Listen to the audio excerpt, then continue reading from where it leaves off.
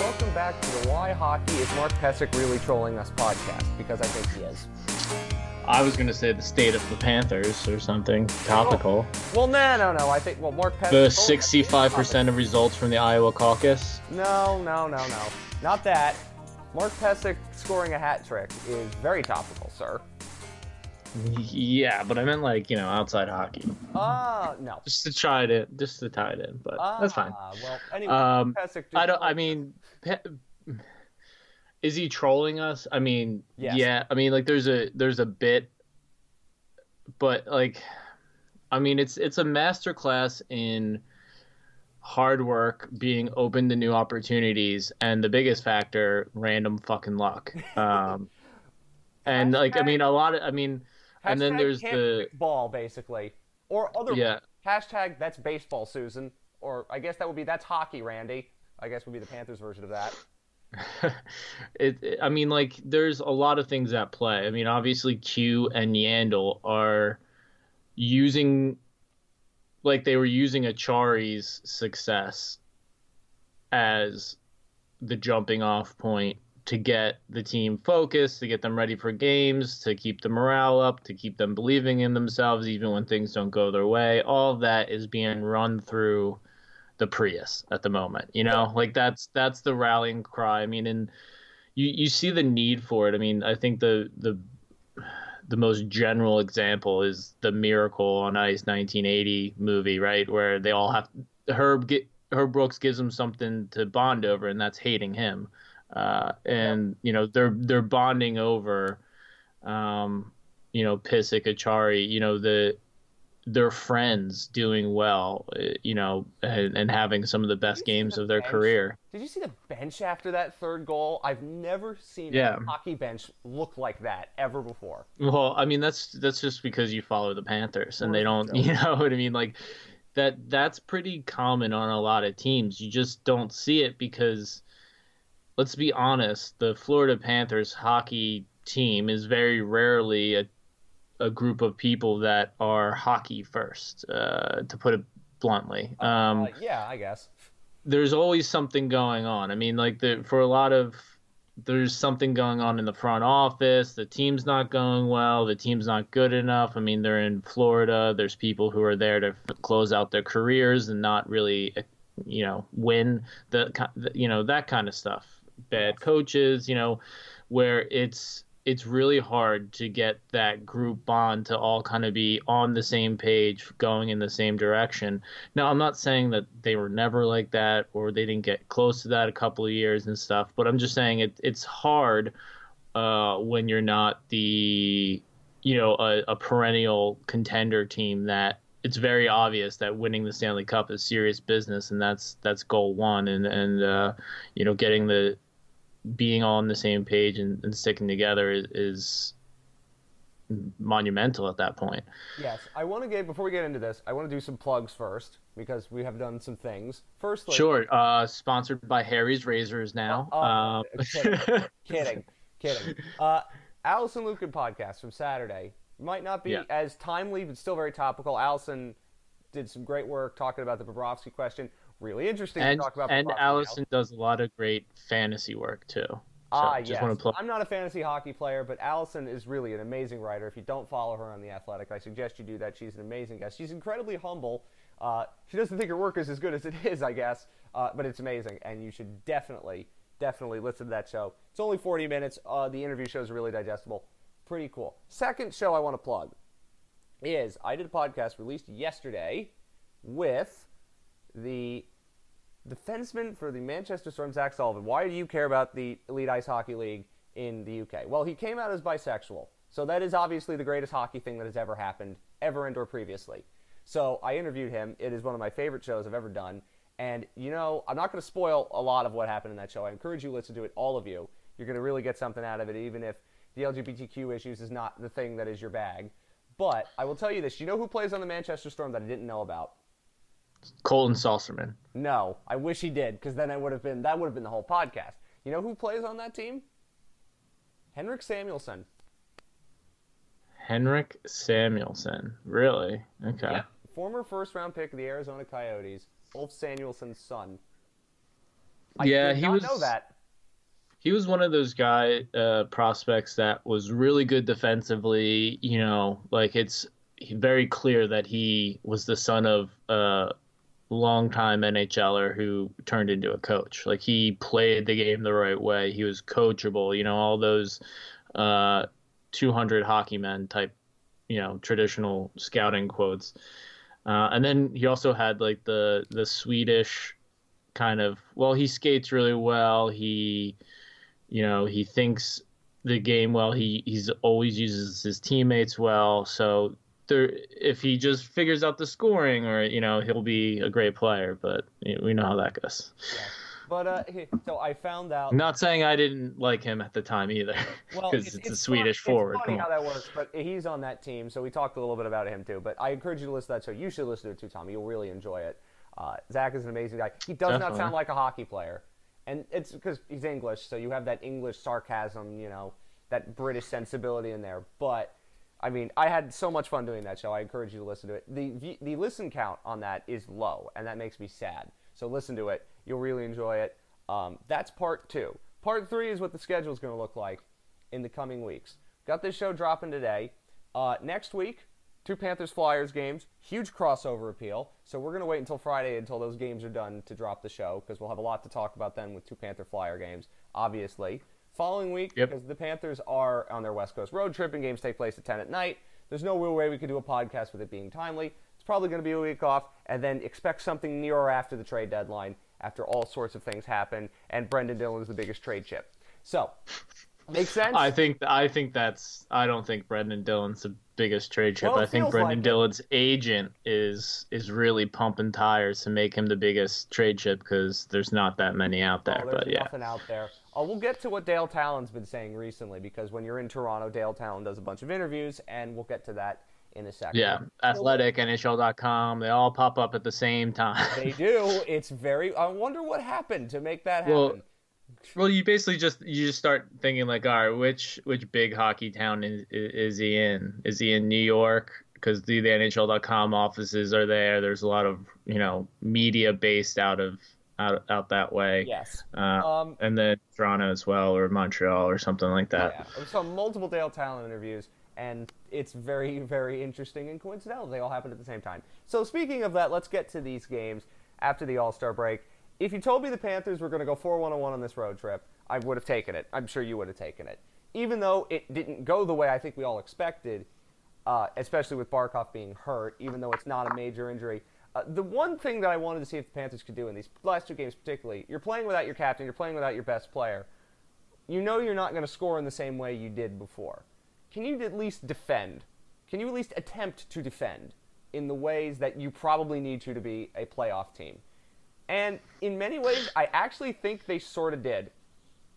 I'm not saying they were trying more. They were trying more, yeah. But I think that's, good and bad. And we talked about it last night during the game a bit, how it was not, you never want to be without Barkov. But without Barkov, without your number 1 center, and when you think about it, you're only top 6 center, if you're being really honest about the team makeup. It's gonna be really hard to keep possession of the puck. It's gonna be really hard getting through the middle of the ice, getting through the neutral zone. I mean, that's what centers do. Like that's their main job, and you don't see it all the time because it's subtle. It's it's not something that's really easy to see until it's missing, and you can see it a lot with some of the big centers like McKinnon and Crosby and Malkin and all of that. Yeah, when they leave, you can see how much slack the team has to pick up, and how many different people and different lines, multiple lines, have to pick up that slack. But without Barkov, you're basically game planning for a game where the other team's going to have the puck 70% of the game. Mm-hmm. Because that's just the reality of this team being without Barkov.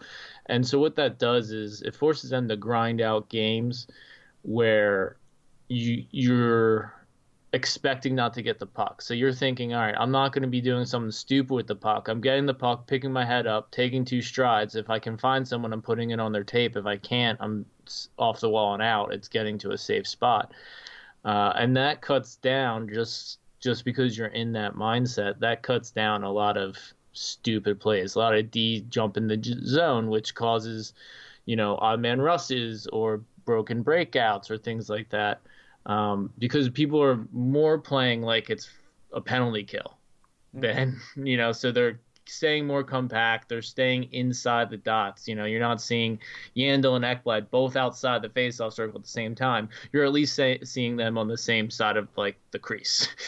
They are. It's a little better. I called it Mourinhoing because it is very park the bussy in the best hockey way you can say it. And listen, this is not a great defensive team.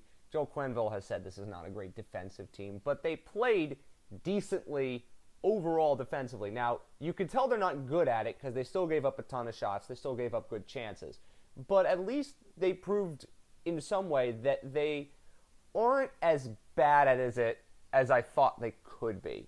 Because it's really hard to change the mindset of a team when it's so run and gun, so wide open to, okay, we have to be defensively responsible. We know we're not going to have the puck. We've got to do this better than we've ever done it before. And to change that mindset is hard. And they did it somewhat okay.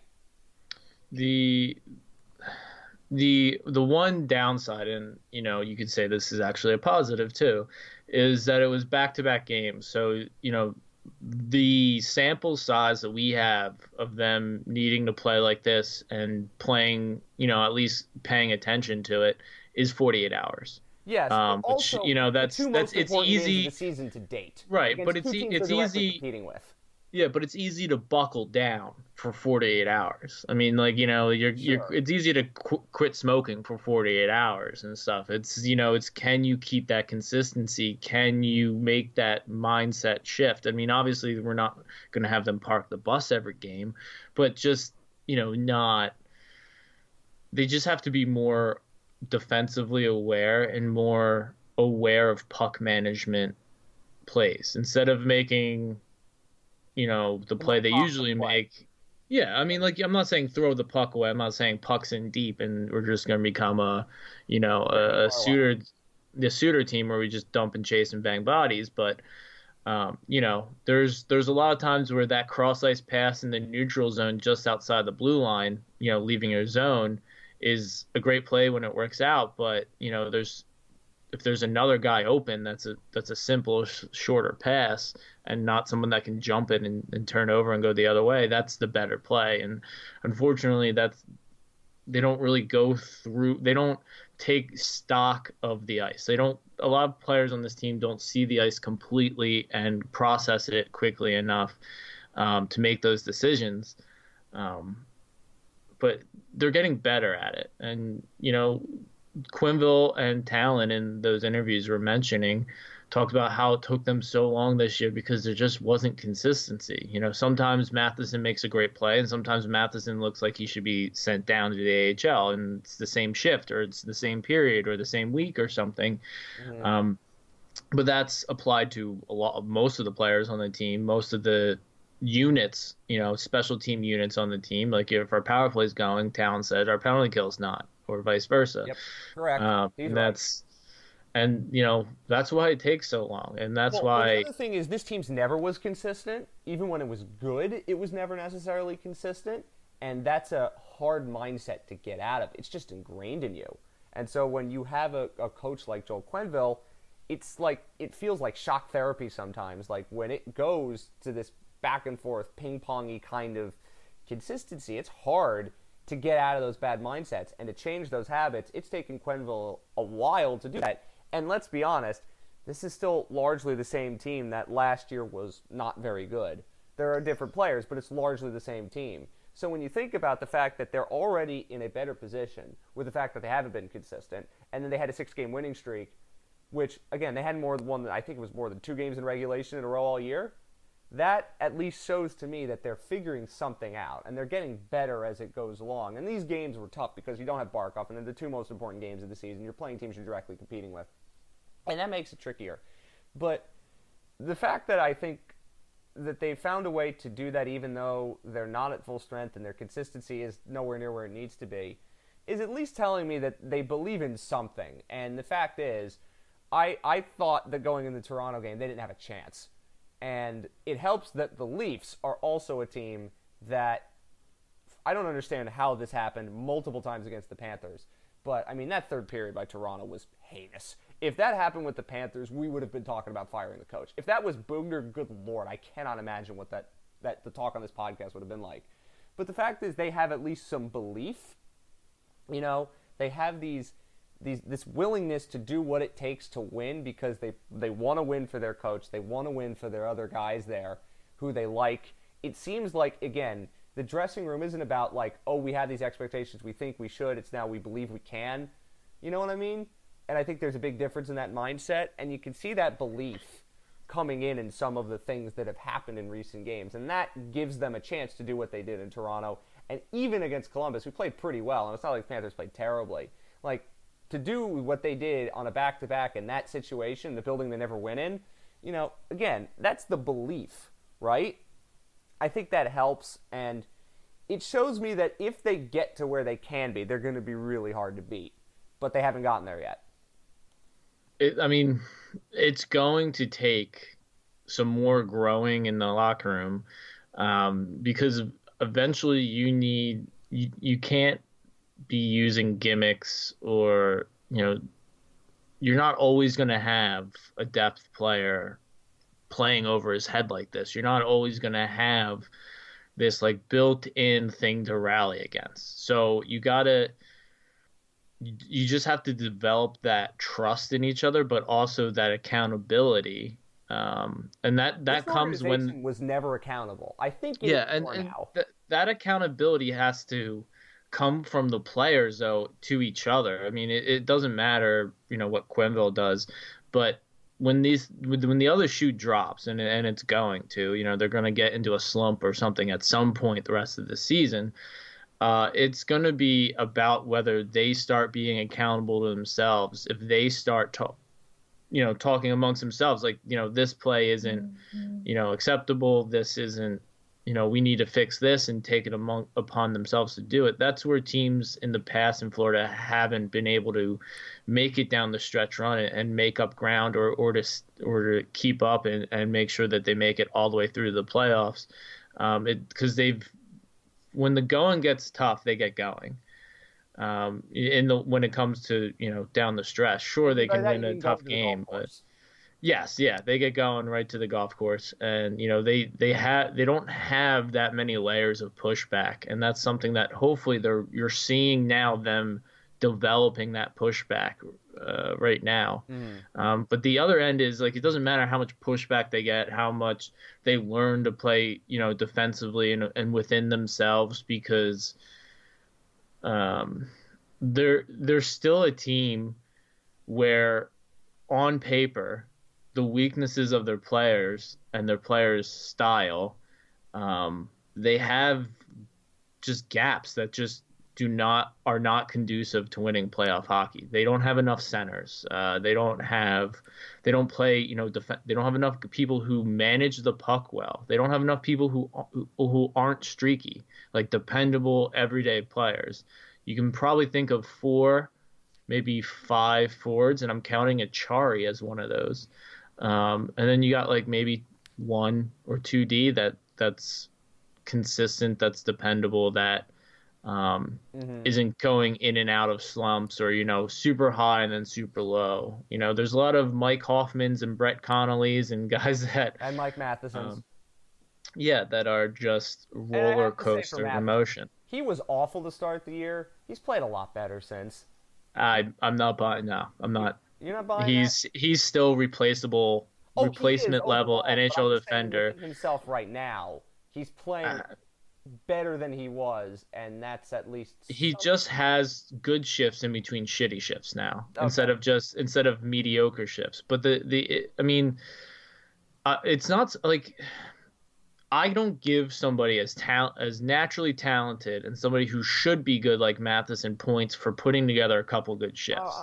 I can. You know, like I just can't. It's been too many years. He's too old. He's not a prospect. You know, he's played too many games in this league, and he's got too big of a contract, and he's too important to this team to really let him get away with that. Especially when like we said, there's no other accountability. There's no accountability to Matheson. So I don't want to think that there's really a reason that he's turned the corner because, like I said, there's barely any accountability. I mean, he's It's just started to the get bar is sat so this low. year, but yeah. It's just the I bar mean, is low. they don't have the luxury to do it because, True. I mean, who's going to play in his stead? They already we used to say Stillman, call up Stillman, but they're using that right now. Well, he's playing with Strawman, and Yeah. Uyghur's back, but Yeah, we'll have to wait till he gets up and going again. yeah. But Well, let's talk about that because I've seen multiple interviews with Dale Talon. Speaking of those interviews, where he's talking about trading for a partner for Aaron Ekblad, which he should have done in the offseason. Let's be fair, but Yep. you know what? Better late than never. In this way, I think that again, you have Uyghur back. You already see that the team's a little bit more comfortable defensively than they were, even though they were playing specifically. I don't. Just even a Uyghur's little- been atrocious since he came back against Columbus, Yeah. right? He was by far the worst defenseman on Well, the yes, on the that's team. definitely true. But I could chalk some of that up There to was rust. there were some plays where he was on the breakout and he would just throw the puck to Yandel haphazardly, like out of the blue, and Yandel's just in front of the net with a guy on him. Like, hey, like this is like these would have been goals where Yandel would have had a turnover and nobody would have been mad at Yandel. It was, True. and he had a lot of those shifts. So I don't know. Well, he just came back from being out for nearly. Well, it doesn't look like he had enough game speed in practice. No, No. And again, but that's I mean, you can't ever say anything bad about Coach Q anymore because it's the best coach we'll ever have. You gotta trust him. Blah blah blah. But he can make mistakes, and I think that right. Joe Quenneville's a good coach who would admit he'll make mistakes. Yeah, and I think that they probably should have put some more game pace into their break, and then you have the 3 and 4 days. I get it. Yeah, but I mean, like you have so many, like you had that whole big break. You could have been getting a lot of scrimmage time in for Mackenzie Weegar. I guess. I mean, if your plan was to play it's him, not outlawed by the CBA, which I think it is, but whatever. I mean, he's hurt at that point. He can still train. I agree. I would agree with you. You don't have to have him scrimmage with the squad. He can, but you got to get him into more game pace stuff with 5 other, 10 guys on the ice. Yeah. Whether it's that is definitely somewhat true. But we'll see how he progresses going forward because the games still get tougher. And I wrote who are the Panthers going to play if Uyghur's healthy, and they scratched Josh Brown. So they did make the decision that you and I both would have made. So well, I mean, it's the obvious one. I mean, for contract reasons. My worry was are they going to play Uyghur, but are they not going to are they going to scratch Stillman? Because Brown's playing some of the best hockey of his career, and Joe Quenneville knows how to get the most out of somebody when they're on a run. So that wasn't the case. Brown's playing the best hockey of his career, and he's still playing much worse than finding his feet, Stillman. True. And Stillman's not like some great prospect. I mean, as much as there's a lot of scouts and people in the scouting industry that think he's even when he was in a drafted prospect, that he's a NHL player, he's got a lot of good defensive acumen, he's coachable, all of this stuff, but they always say his ceiling's pretty limited. I mean, he maybe is a 4th or 5th defender on a team at best, but that's really being optimistic. Yes, he might be one of those D that what you see is what you get, and this is kind of he only has a little growth at the NHL level. But there's nothing wrong with that because he's filling a role that the Panthers don't have, and that's why that's why you feel like he's such an important piece of the Panthers, and why most fans have been saying, "Wow, Stillman looks great." It's because he's doing the things that the other D don't do, and that stands out to you. Yes, that's exactly what it is. Very good point. So he talked about trading for a D to partner with Aaron Ekblad. I don't know what's available at this trade deadline that's even remotely close to being the guy that Aaron Ekblad needs. You said Hampus Lindholm. There's no way the Ducks are trading him. even though. Well, I mean, there is a way. There is The a way, Ducks but just you'd have have to to overpay be. for it, and I don't know whether the I'd be Ducks would. fine with that. I mean, like Hampus Lindholm is a D that you overpay for, and it's not an Adam Larson situation. This is a guy who's put up some of the best defensive impact out of all defenders in the last 3-4 years, and So he's what does still a trade young like enough. that look like? I just have to ask the question for I you. mean, you're giving up one of your top forward prospects. You're giving up a first, and then you Matheson. probably have to give them Matheson or something too, because they're going to want a D that's going to be able to play for a couple of years with their team. Because they're I don't know. The thing is, their GM Bob Murray, he's not going to rebuild. He's always just going to retool, He's no matter trying how bad it somewhat gets. now, I guess. Yeah, but I Well, mean, the like they're problem is you really. can't trade him Denisenko because he doesn't like Russians. Well, I mean, I think it's Tippett, Borgstrom, Heponiemi. Those are the Yeah, it would three. probably be. It would be something like Maybe that. a Saren Noel or something like that. If maybe Bob Murray's really high on him because he's a 6'6" Canadian who hits and scores crease goals. Well, it's Um, possible. yeah, I mean, it is possible. Unfortunately, Noel's not having the type of year. I mean, he's having a good year, but he's not having the type of year that would raise his stock over Anybody a else? usual second round pick. But No, but I mean, I mean, again, if you could swing a deal like that, you do it. yeah, But I mean, again, I if would you get give. Hampus Lindholm, then we're cooking with gas. But I'm not expecting it. That's what I'm saying. Yeah, and yeah, I agree. But when it comes to overpaying Lindholm or another person who is the top pair defenseman that would work great with Ekblad and be probably your number one defender, um, there's no reason the Panthers shouldn't, one, trade their draft picks, and two, trade their prospects to get this done. As someone who is so big on not unnecessarily trading draft picks or prospects, for me to say that, the time is now. I mean, there cannot be any more building to the future. I mean, Talon loves saying, I don't like making trades unless it benefits us this year and 2-3 years down the line. But I think they got to get a little more, somewhat more short-sighted, or start raising the ante going for the players that they're willing to trade for, because I mean, it's starting to get necessary. They're running out of time, and when you think about their prospects, I mean, we haven't talked about how bad Borgstrom's been this year, Oh yeah. and how his development. He's what, like 6 years out of his 18-year-old draft year, his first draft year when he get drafted. We already knew he was going to be a late bloomer because he was playing finished junior A his draft year, didn't get drafted, was going to college, then stayed in college an extra year when he shouldn't, then, was yo-yoed up and down with the NHL and AHL. And then when he plays in the AHL, they give him nothing. They give him no minutes. They don't give him much opportunity. And, they're quick to sit him. They're quick to, and obviously he's had an injury recently, but, Jordy Kinnear. and then if you look at Heponiemi's been playing fourth line minutes. And when you look at Scott Wheeler's prospect rankings, when you look at Proman's rankings and stuff like that, they all mention the same thing. Heponiemi could be somebody where that, it could be a good pick. He could be a player that is, a third liner who brings value to the third line and brings you some offense in your bottom six. And that's nothing to scoff at. You have him on your team. He could be a huge power play specialist and put up most of his points on the power play, which, hey, I would take. Mm-hmm. But if you're giving him fourth liners and you're giving him 6 minutes a night in the AHL, you're basically just saying, I'm scared that he's going to die in the AHL, or I'm scared to play him, or I'm scared to let him learn.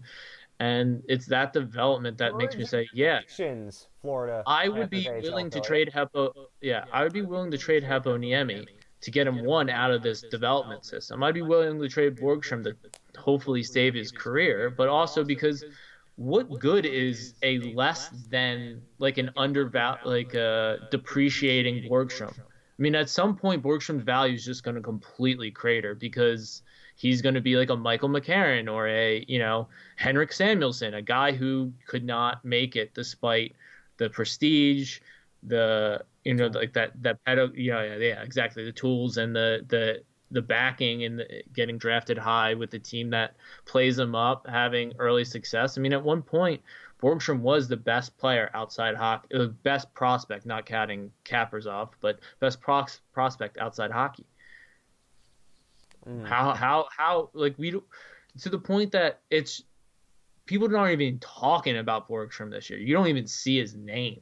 Yeah, I try to follow some of the Springfield stuff. That is Crazy. them, doing a gimmick to get people in the building with The Simpsons, and you don't see it. You see Tippett. Yeah. You've seen a lot of Tippett, but you haven't seen. Yeah, you'll see Salarella. Zeller, You know yeah. that. Yeah. Yeah, but you won't But that was an see. AHL trade, and it's bizarre to me. But that is their best center option. And right now, if they don't add a center at the trade deadline, you're Do you hoping think that they pull center? them up after the trade deadline. Do you think that the center is even more valuable to them right now than D? Because I know I they need mean, a D. I think for this immediate year, it's easier to get by with fewer defensemen, especially if you're thinking Stillman's just gonna get Stay. good enough to handle. Uyghur's gonna get back to his what he was doing earlier in the year, not back to regular Uyghur, back to, first pair, playing the most minutes on the team type Uyghur. If he gets back to that, if Strawman can just hold on and not break down by the end of the year, He hasn't and broken it down yet. yeah, yeah, exactly. I mean, like they could get away with it for this year. That's what I'm saying. I wouldn't I'm like only it, but focusing I'm not focusing on long term. I'm saying, yeah, can you do it for the rest of the season to get to the they playoffs? can get to the playoffs without getting a D this year. It's going to be a lot harder to get to the playoffs without getting another C. That is Or what I'm starting to think. but the biggest thing is if they get to the playoffs, it's going to be impossible to win, I think, with the center depth, unless they get a really advantageous matchup or, other things happen. Right But if now it they're comes playing down, Tampa. That would be terrifying. yeah, if it comes down to a line matchup type series and, a control the play type series, that's one on centerman. And And you know you what? look at the centers they have. You know what the thing about the Panthers and Lightning is that when you saw them play, they would put Sorelli on Barkov every single time. And it's not like Barkov was playing badly, but Sorelli's a great matchup center.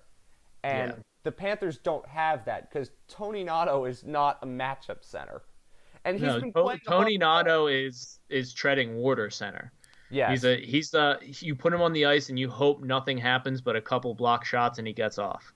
Like I mean, he's been better than I thought he'd ever be, but I didn't really expect him to be good. So yeah, and he's so if you look at the centers, you have Barkov who's a first line center. That Right. works. You have Trocheck who is probably in between a second line center and a third line center depending on how he's playing, but he's a third line center. Old Trocheck, good Trocheck's a 2C. Mhm. Because good Trocheck still has a lot of holes. He's not great defensively. He has tunnel vision with the puck. Too much. Yeah, exactly. So but he's still a really good 2C when he's on. He's not on. He's getting better this year, but even with Achari and Huberto going off on his wings, he was still a 3C. And then you have Achari who's in between a 3C and a 4C, I would say. But he's now a winger. Right, yeah, which is again a problem. You have to get him back into the center, and I think that he can be a 3C. The way he's playing right now, he can be a 3C. Mhm. Then you have Boyle, Malgin, and Toninato, and that's the rest of your centers, and they're all in between fourth line wingers, 13th forwards, as fifth centers. I try to think then what kind of center could you trade for? Who would you trade for then to address the center issue? Because it's probably somebody who's going to be at best a 2-3C tweener. Well, I mean, I don't think that they need to necessarily trade for a center. I think they just need to stop doing what they're doing right now with centers. I mean, they're hurting their center depth by having Achara at the wing. They're hurting their center depth by having Malgin sit out a bunch. They're hurting their center depth. He played okay in the last couple games. He played okay. Yeah, but he needs to play more because you can see it with him and Howard. I mean, they were running into each other. There's just, it was just like, hey, like I haven't played enough. Like it's the same thing we saw with Uyghur, right? Yes. And everybody will excuse Uyghur, but no one will excuse Howerluck and Malgin because they're I, depth I, I players. give Mulligan and Howerluck plenty of rope because I like what they do. Jace Howerluck, when he's at his best, is an amazingly good pest. You need a But player like that. yeah, And Mulligan, you can see he has the speed. You can see he has the vision. It's that final little play that he's not making yet. And I think he can make those plays. He had incredibly tough assignments in these 2 games. If you give him a chance, I think he can succeed. But I always look to see if there is a center that they could trade for that would help minimize some of that. I don't have any idea because the trade deadline this year is probably going to be very boring, and James Duthie is going to be reading Shakespeare on the air. I guess I don't know, but we will see. I want to also talk about Bobrovsky because we haven't done that yet, and we saw it 31 Thoughts last week. Elliot Friedman, it was the 30th thought, but somebody said Bobrovsky seems confident again. I throw the Montreal game out because nobody was playing even remotely close to hockey. Toronto, you know how I said on the Allison Lukin show, there's a big difference between making a save to keep it at 4-3 rather than 2-1 to win a game with an empty net goal? That was the perfect example of that. Because Bobrovsky gave up 3 goals, but he was spectacular. And then last night, he was spectacular, right? Both of those games, like, if that's the Bobrovsky you're getting the rest of the year, and obviously you're going to play Montembeault or somebody like that in games like against the Devils or one of your back-to-backs in California when the teams suck, but if that's the Bobrovsky you get the rest of the year, that really stabilizes everything. And you said it before, Bobrovsky seems to now understand how this team is playing in front of him. He figured it out. I don't know if the light bulb completely clicked, but it's close to seems like it's clicking. And that, to me, was always an X factor because they were winning games, a lot of games, without Bobrovsky being anywhere near what he's capable of being. And if he's now somewhat near where he's capable of being, you maybe take off a goal a game. And if the offense continues to do what it does, you're in suddenly a lot better shape. yeah. I mean it's the patience, and Allison talked about it too. And I don't think anybody, because you can't do it on Twitter, I guess, talk about how, and you talked about it before, and again, I give you a ton of credit for pointing this out before anybody else did. It's about understanding how your D plays in front of you, and the comment you made that that's a save I would have liked to have had rather than I should have had, and how big a difference that is. How much he had to move side to side because the Panthers give up those cross-crease passes, the Royal Road passes, things of that nature. You could see him starting to figure it out a little bit, and he's a really, really good goaltender, and you knew he was going to figure it out at some point. And, I mean, these might have been the best 2 games he's played as a Panther, the last 2. And in the most important games of the year, that's what you want to see. it's been building. I'll give you the credit because I was a little bit too hard on him early, I think I would say. I was hedging my bets. Others really were hard on him. You were not. Yeah. And it A lot ended of up, people as it were tends to be on this show, you ended up being right. Yeah, I mean, like a lot of people were reacting to the contract and the expectations they had on Bobrovsky to start the year, and maybe even on the team, and not so much what Bobrovsky was actually doing. And I'm not talking about the people who are in your camp that were saying Bobrovsky needs to be better, but obviously there's a lot going on around him that's making it difficult to be better. Obviously that was a fair, that was That fair. was my analysis. It was like, Yeah. Bobrovsky can play better, but it's not all on him. The D has to be Right. better, And too. and that's fair too, but there's a lot of people who, Yes. And were they're we're already and they're- talking and about they're how eating much their it would crow cost to without buy him salt out. at this Yeah. point, I would say. Yeah, I mean, I think they're salty enough. They don't need any more salt. But Very good. You can just I scrape can it say off. that I'm salty. So Well, you are. I We're can, both yeah. we're both like that. But I mean, I always try to, with analysis, try to figure out why, why is something happening. And I have always been in the team. The defense was bad and it needed to be improved camp. So when you looked at the numbers, you looked at the quality of shots they were giving up, et cetera, that told me that Bobrovsky, he wasn't playing up to his best, but around him there weren't things that were conducive. And then you looked at the numbers and you looked at just the way that the Columbus played, and it was never pointed out to anybody that he played on a team that was so defensively sound, so defensively structured, so much support from the forwards, all these little detail-oriented things, and now he's going to Florida and he's playing behind a team that plays pond hockey. It's a huge difference. It's the biggest difference you can possibly have in terms of systems in this sport. Everybody could go like, oh, the systems are all the same. Well, when you look at Columbus and Florida, they're about as different as you could possibly have. And it's taken Bobrovsky about 50 games to adjust. He's adjusting, and he's starting to play Sergei Bobrovsky hockey. And now it's a matter of whether that continues.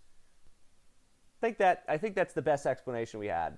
And I think that's what Allison and I were trying to get to. I think that's what Allison's conclusion was too. And I think probably if you ask the goalie experts around the league, you'd probably get the same answer. Right. And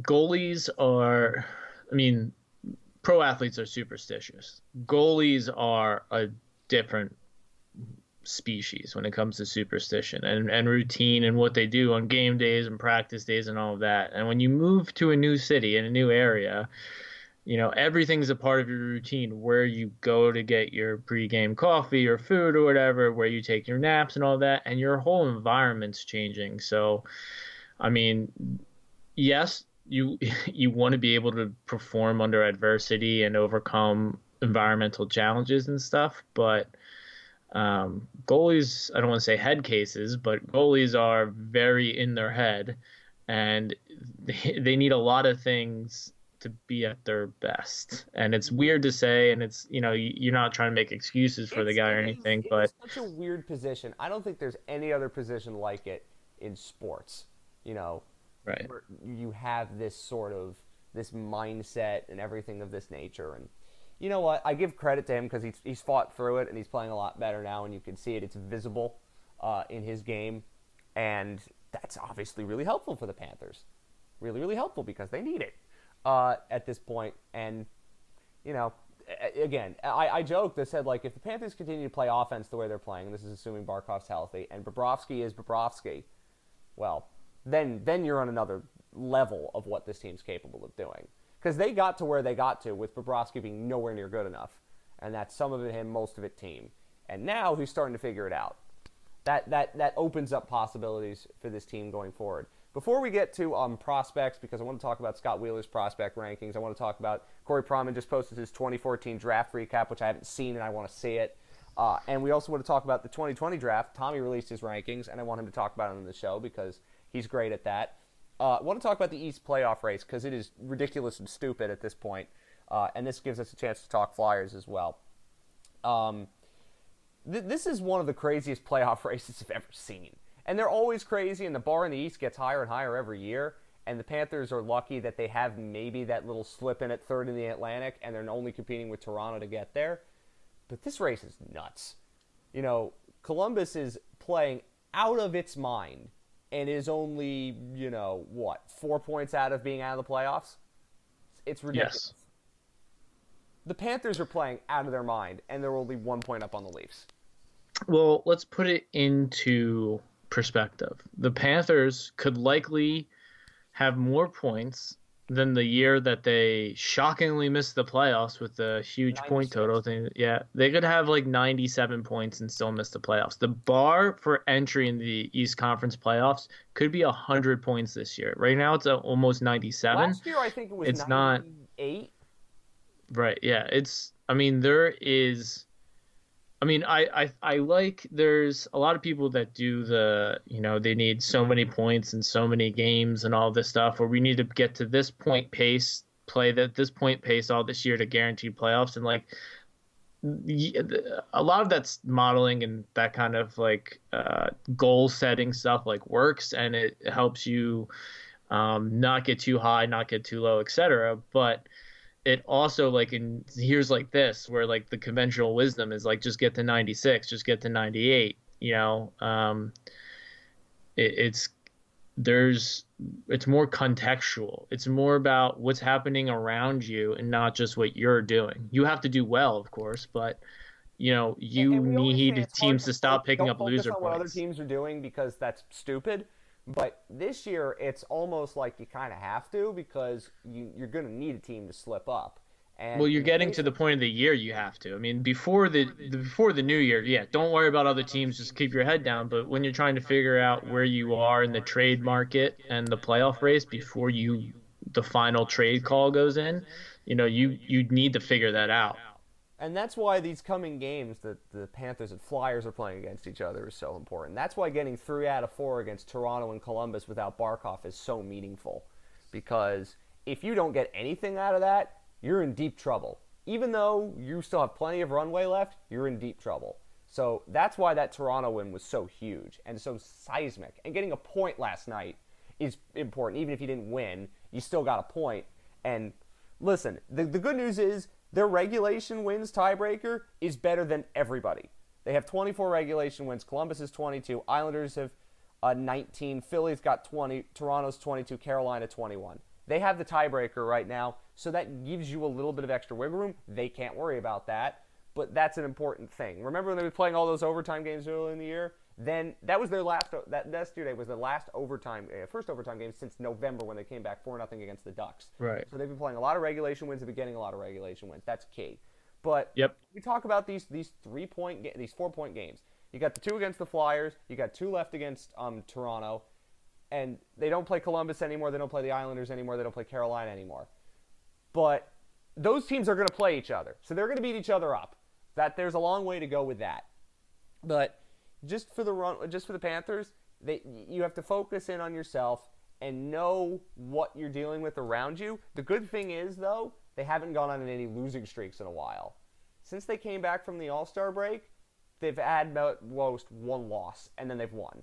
That consistency isn't there. They've now until they got that 16 winning streak, but they haven't been on a losing streak lately. And cross your fingers that doesn't happen. But for the rest of these teams, for the Flyers, they're 7-2-1 in their last 10, same as Florida, and they're in the second wild card spot. Their advantage is they are unhumanly good at home, but they can't win a road game.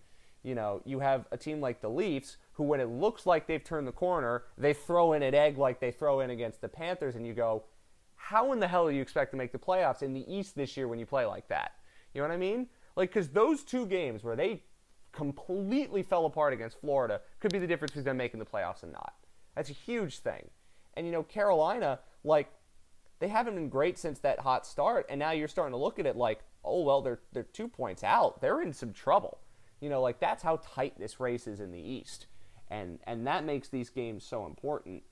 And, I mean, in the case of Florida, they did what they had to do on that road trip to keep their heads above water and to beat the teams they needed to beat.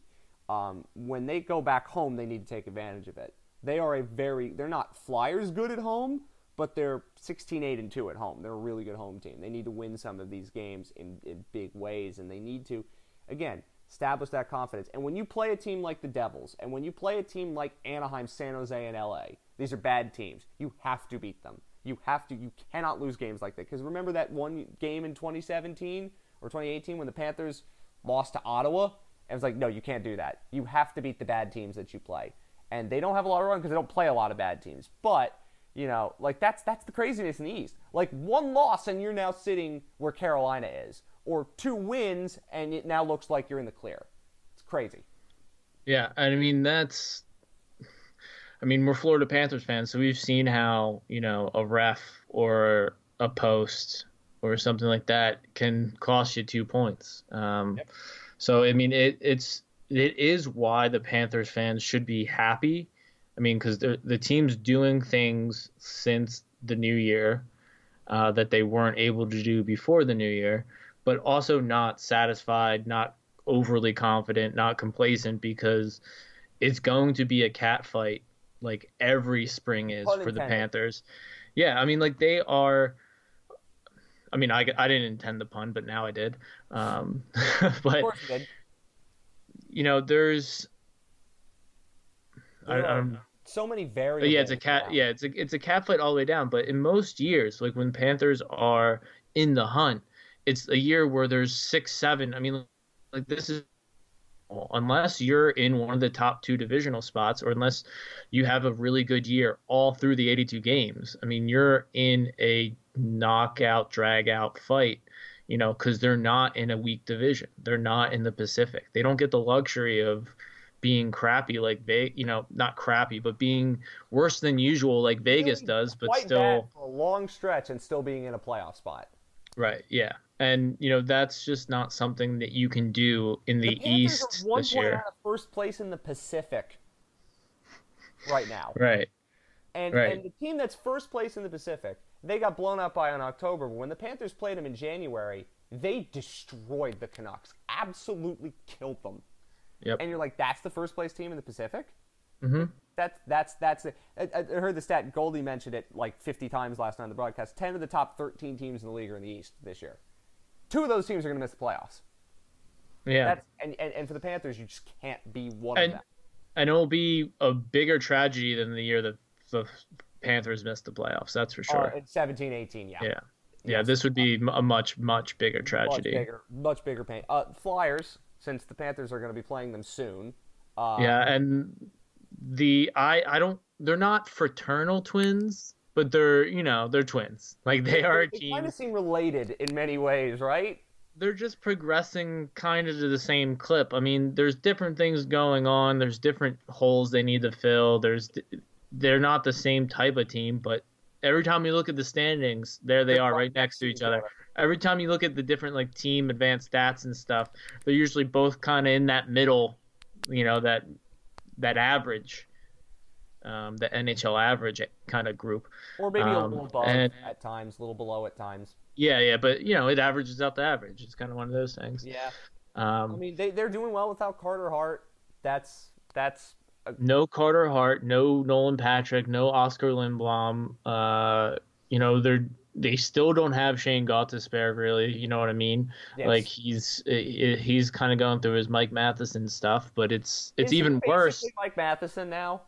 I mean, he was always Mike Matheson, but unlike Mike Matheson, he didn't have one of the best power play units to just drop in on because Mike Matheson can't get on a power play unit. Nope. But but they have the same issues. They play the same way, and they both have NCAA backgrounds and that kind of stuff. But I do think that they were both limited to how far they could go in the NHL because they only play like a rover. Yes.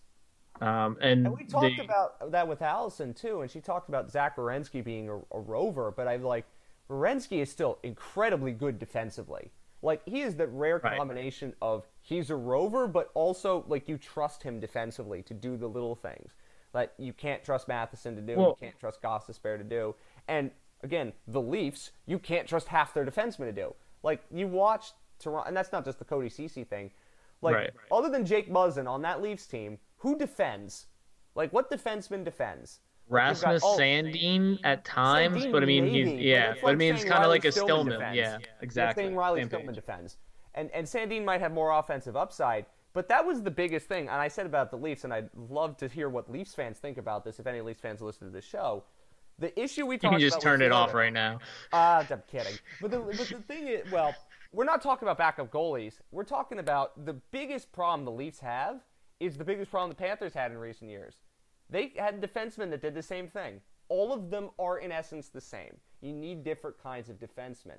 That's what Carolina was really good at and why they were so good, because all their defensemen, while you wanted them to do a certain thing really well, they're all different kinds of defensemen, and like Dougie Hamilton has a unique skill set. So does Pesce, so does Slavin. The Bruins with McAvoy and with Carlo and with Torrey Krug, they have all these good defensemen who are good at moving the puck. They are good offensively, have instinct, but they're also good defensively. They also do different things defensively. That's the biggest problem with Florida, and that is the fatal flaw in the Leafs. Because all of their defensemen do the same thing.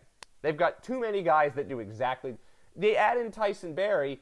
Tyson Barrie is everything you already have. It's like it's like re-signing Jake Gardner, it's like pretty much what they did. Which is like what they need is they need another Muzzin. They need to and I hope they don't, but like they need to trade for Hampus Lindholm, like that kind of thing. They need a defenseman who is, again, offensive instincts are there, but he likes to defend. He's confident defending. He's confident without the puck. He's confident in his positioning. The Leafs just have a bunch of rovers, and you know what? Like that is why Cody Ceci is as bad as he looks, because he's playing with a bunch of defensemen that are running around doing all their things. It's like if you put Cody Ceci with Keith Yandle. You know how bad that's going to be. And that's what happened with the Leafs. Ceci might be good if he played for the Blue Jackets because you could hide him. You know what I mean? Like, I don't know if Scott Harrington's a great defenseman on his own or Gavrikov's a great defenseman on his own. But in a system where you know they have these attention to detail and you know you have these instincts defensively you could take out of a player, then it works. But the Leafs don't have that. And I thought with Sheldon Keefe they would be better at that. But they're not. You know what the Leafs remind me of Sheldon Keefe, and it just popped into my head, and I'm going to get some hate for this? They remind me of late Arsene Wenger Arsenal. They're great. They do all these beautiful, pretty passing, but you get them in a minute where they have to defend and they fall apart. That's what they remind me of. If the Tampa Bay Lightning remind me of Pep Guardiola's Manchester City, which is when they don't get what they want, Pep teams commit cheap tactical fouls, the Lightning take penalties and get boo-boo faced. The Leafs remind me of late Arsene Wenger Arsenal. That's it. I finally found the answer. And I was going to say, they remind me of the Lightning before they got defensively sound, before they, Hedman was a Norris candidate. Yeah, I mean, like, they were, like, the first couple runs they had in the playoffs where Stamkos was still, like, a center and everything, and before Kucherov really took off, is they could score, but they couldn't defend. And, things would break down. And then, obviously, now that they can defend, when things break down, there's not like, oh, well, we just need to learn how to defend. They just get all pissy and moany. They become a Pep Guardiola team. Just to go back a little bit, because you were on a good run, I didn't want to interrupt you, because I agreed with everything you said. But a good example of what you were talking about of Rovers you can still play that game and be a Rover and put up a bunch of points, but just knowing how to play defense in that position is a big win. Like, and the perfect example, something that we all know, is Mark Pysyk was an offensive defenseman who wasn't really known for being good on one-on-ones, or, there was some limited shots, but you thought it was because of puck possession and things like that. But when he goes to a forward, you can see how much better defensively he is than the forwards on the team, just because he knows he has that experience playing defense, but he also just has his attention to details. He's really good at getting his sticks and blocking cross-ice passes and stuff, because he had to do that to keep pucks in the zone at the blue line and stuff like that. But that's kind of what Werenski does. He brings that really good defense that, for a forward, like a Jere Lehtinen, somebody who's very good defensively for a forward, but they still are up the ice. They just know how to back check. They know how to take those angles all the way back and make up ice by taking away the good ice. I mean, watch what he did. If you want to see that, watch how he played last night. Right? Not just that he scored the game-winning goal, whatever, but watch how he plays. And how many defensemen are like that? Like, it's really hard to find them, but they're out there. And you know what? That's the defenseman. If I'm telling a kid coming into the league or a young player, how do you want to play defense? How do you want to be the all-around player? I'm telling them, look at Zach Werenski or look at somebody like a Roman Josi type. Like, you can be good offensively and still be very good defensively. It's not one or the other. You don't want to be, terrible offensively, but there are roles for players like that, but you don't want to be Mike Matheson. You don't want to be Tyson Barrie in many ways, because if you are, then you are limited defensively, and for all of your offensive output that works so well, defensively, there's such a liability that it becomes almost impossible to continue to play the way that you've been playing, and that's a thing that we will see whether other teams figure that out. Let's get to prospect stuff. I think we should do that right now. Sure, and let's start with that 2014 redraft. Ah, yes, I want to see this. I'm going to do the Panthers grade right now. Okay, so you just want me to vamp? I have it right now. Okay, so this is a ongoing series that Corey Pronman has done for ESPN and now does for the Athletic, where he goes back and he re-updates draft grades because he does it sometimes 2-3 years out, and then now this is like 6 years out. He goes back and does them again, especially now when everybody's really what they are. I mean, there's not that much potential left on these guys that were drafted in 2014, especially he's mainly looking at the first, second round Mhm. picks and the big players that come out of the draft in the later rounds. So those are the ones that are already pretty established. 2014, we're talking Pasternak, Sam Reinhart, Draisaitl, Nylander, Ehlers. That was the Yeah, Ekblad draft. I mean, he yeah, wouldn't go as Pronman says, and I agree with him. He wouldn't go number one if he did a redraft. It would probably be correct. Draisaitl, but I mean, it's not like. And again, He would probably be 4 or 5 in a redraft, but again, it's not that's not bad. bad, and that's better than most of the defenders who get picked number one overall. I mean, if we redrafted, would Rasmus Dahlin go number one again? I don't I think mean, so. yeah, I mean, like that's the thing, but it's harder to get, especially back in 2014. It was much harder to get those defensemen. Yeah, and listen, Aaron Ekblad is having a really, really, really good season. He is. Had he's had a couple 20-goal years. He's got a Calder Trophy. He's Listen, he doesn't playing even put first first pair of power minutes. play, and he has gotten better every single year since those concussion problems. He's gotten better and better every single year. He's taken the step. Again, also you can argue he doesn't have the partner that really allows his skill set to shine. Maybe he's a really high-end second defenseman, on a great team, but I can't be mad the Panthers took him number one. It was the right decision at the time. There were so many rumors they were going to trade the pick, and they didn't, and they made the right decision. Like, you never know how a player's going to develop. But again, I'm not going to complain about Ekblad. He's truly, is he worth his contract? Maybe, maybe not, but I think he's still an incredibly high-end defenseman. Again, if he's a tweener between a 1 and a 2, they're hard to find. You got that player. So Yeah, I can't blame him for it.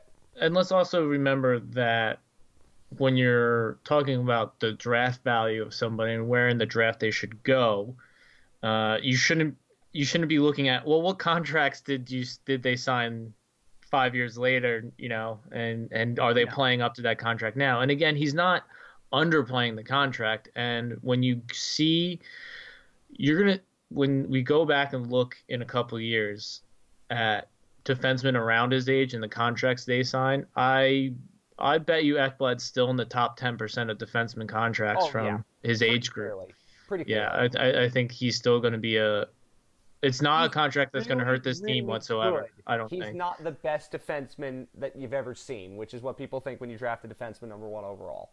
So credit goes to him. I have no issue with that. Right. The B plus was the grade that Promden gives them. Their 2014 grade was an A. Whatever. A lot of the guys didn't work out. I mean, it makes sense. It makes sense because you took a guy at 31st overall, and he's just now getting some minutes in the NHL, and he's still being treated like a spare part. So, I mean, if you really look at that draft, it's hard to let's to go really over some hate other that. teams. Let's go over some other teams that I think we could say. No one got better. No one really got better. Like no one really. I mean, I think. Well, the Bruins. I mean, the Bruins got a little better, but I think they were still ranked pretty high coming out of that draft. And now they have an A plus because they, found Pasternak. Yeah. I think the Rangers had a bad draft that year. Let me see. The New York Hockey Rangers. They got a C and they got a C plus, but they got Justin Shesterkin. So. Yeah, I guess that if he did it last year, it's probably still that C. And the New Jersey Devils got a failure because they decided to wait until a million years to do that Kovalchuk thing, and yeah. Oh yeah, maybe that's the New York area team I was thinking did horrible. The Canadiens got a B. That makes sense. Yeah, the Canadiens got a D because they don't know how to draft. Let's see who else. Red Wings B plus. Dallas Stars got a D because they drafted Honka and they've done what they've done. Yeah, and the Blue Jackets now have a C plus, even though Merzlikins is shutting out everybody. Right? Oh, the Avs got an F. Yeah, they took Connor Bleakley. Yeah. Which I'm Promin says, but I think everyone knows is one of the worst first round picks in a while. He says that. It was a weird story. Yeah. Weird story, that one. The Flyers no grade, so they did because of Lindbaum, which is fair. Yeah, and I think Philadelphia is one of those towns that you could conceive that they would be like, I don't give a shit. Just show me the rankings. I just want to know Yeah, I my know. Like, prospects that's are what I'm thinking. ranked. I'm thinking Flyers fans are gonna say that. Yeah, It's but funny. I'm sure they didn't though. I Sharks think got a back there, and he's doing not good. Let's see. Most of these teams, yeah, not terrible. Not terrible. So that was an interesting 2014 re-audit. Let's go to the Panthers prospect from Scott Wheeler, who we had on this show. well, I'll just finish by saying Draisaitl, Nylander, and Pastrnak are the only ones I would take in front of Ekblad.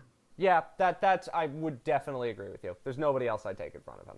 I mean, and the guy that Talon wanted the most was Nikolai Ehlers. So that would, Ehlers is a fine player, but he's not better than the other right, three. right. No. So, like, that's not bad. Okay, so Panthers prospects. Their rankings are really not a surprise. If you haven't seen it, Spencer Knight's number one. Then it's Denisenko. Then it's Tippett. Then it's Heponiemi and Gilden. Borgstrom doesn't count as a prospect according to him, but Yeah, and they were what were they ranked, like 12th or 13th or something like that? They were 11th. Yeah. But the Scott Wheeler line, I will quote it for you now. The Panthers prospect pool is truly unique, and not in the every prospect pool is different, so they're all kind of unique kind of way. It really is different. A lot of that is different by the presence of a goalie prospect who is, because of his age, unlike any of the other early to 20 mid goalies ranked among the best outside the NHL. They've also got a center who's one of pro hockey's tiniest and consequently one of the most fascinating young players, a winger who's raw talent amongst the best of his age group, a darling of the scouting world, and one of Russia's the best world skating 6'5" human beings. At the top of the list, they each have a skill that excites you and a question mark that makes you second guess yourself, and yet to pull things out faster than most of the league's upper half. Together, they're an island of misfit toys, and I can't get enough of them. That's why we're Panthers fans, because they're all an island of misfit toys, and we just the curiosity kills us. Knight is playing really well at BC this year. He didn't have a great game in the Bean Pot, but fine, who cares? He's going to have another year of college under his belt next year. He's played he wasn't great at the World Juniors, but he's had a really good year at BC. Denisenko, as I said, like he's coming over next year. Like my guess is that he plays with the Panthers next year. Yeah. Same with Tippett, and the other story we saw when George Richards wrote about it is like they could trade Mike Hoffman because they could drop Tippett into that spot and you wouldn't see any appreciable difference. And when George Richards wrote that, I almost wanted to play on YouTube the chorus of angels singing. Because it's like, well, if George Richards wrote it, it was at least approved. They're thinking about it. It was at least approved. And he was like, of the players of Dadonov and Hoffman, Hoffman's the one you trade. Yes, it's like people are listening to us. But let me go back and just talk about this prospect pool and these rankings. Honestly, I thought they'd be a little lower. I mean, they're weird because it's all about what they value. And, Scott Wheeler's saying that he values those Denisenko, Tippett, and Spencer Knight so much that they're 11th, even though everything under that is pretty rough. And then that, Denisenko will he come over? Will he not come over? The whole KHL thing. Knight's a goalie, and that's voodoo. That's hard to predict. That's a lot of things. And then, Tippett is just getting it together this year, but before that, there was all those questions around him too. And then the next prospect is Heponiemi, which we've already talked about. And so there, and again, where's the centers? Where's the centers? Max Gilden is 5th.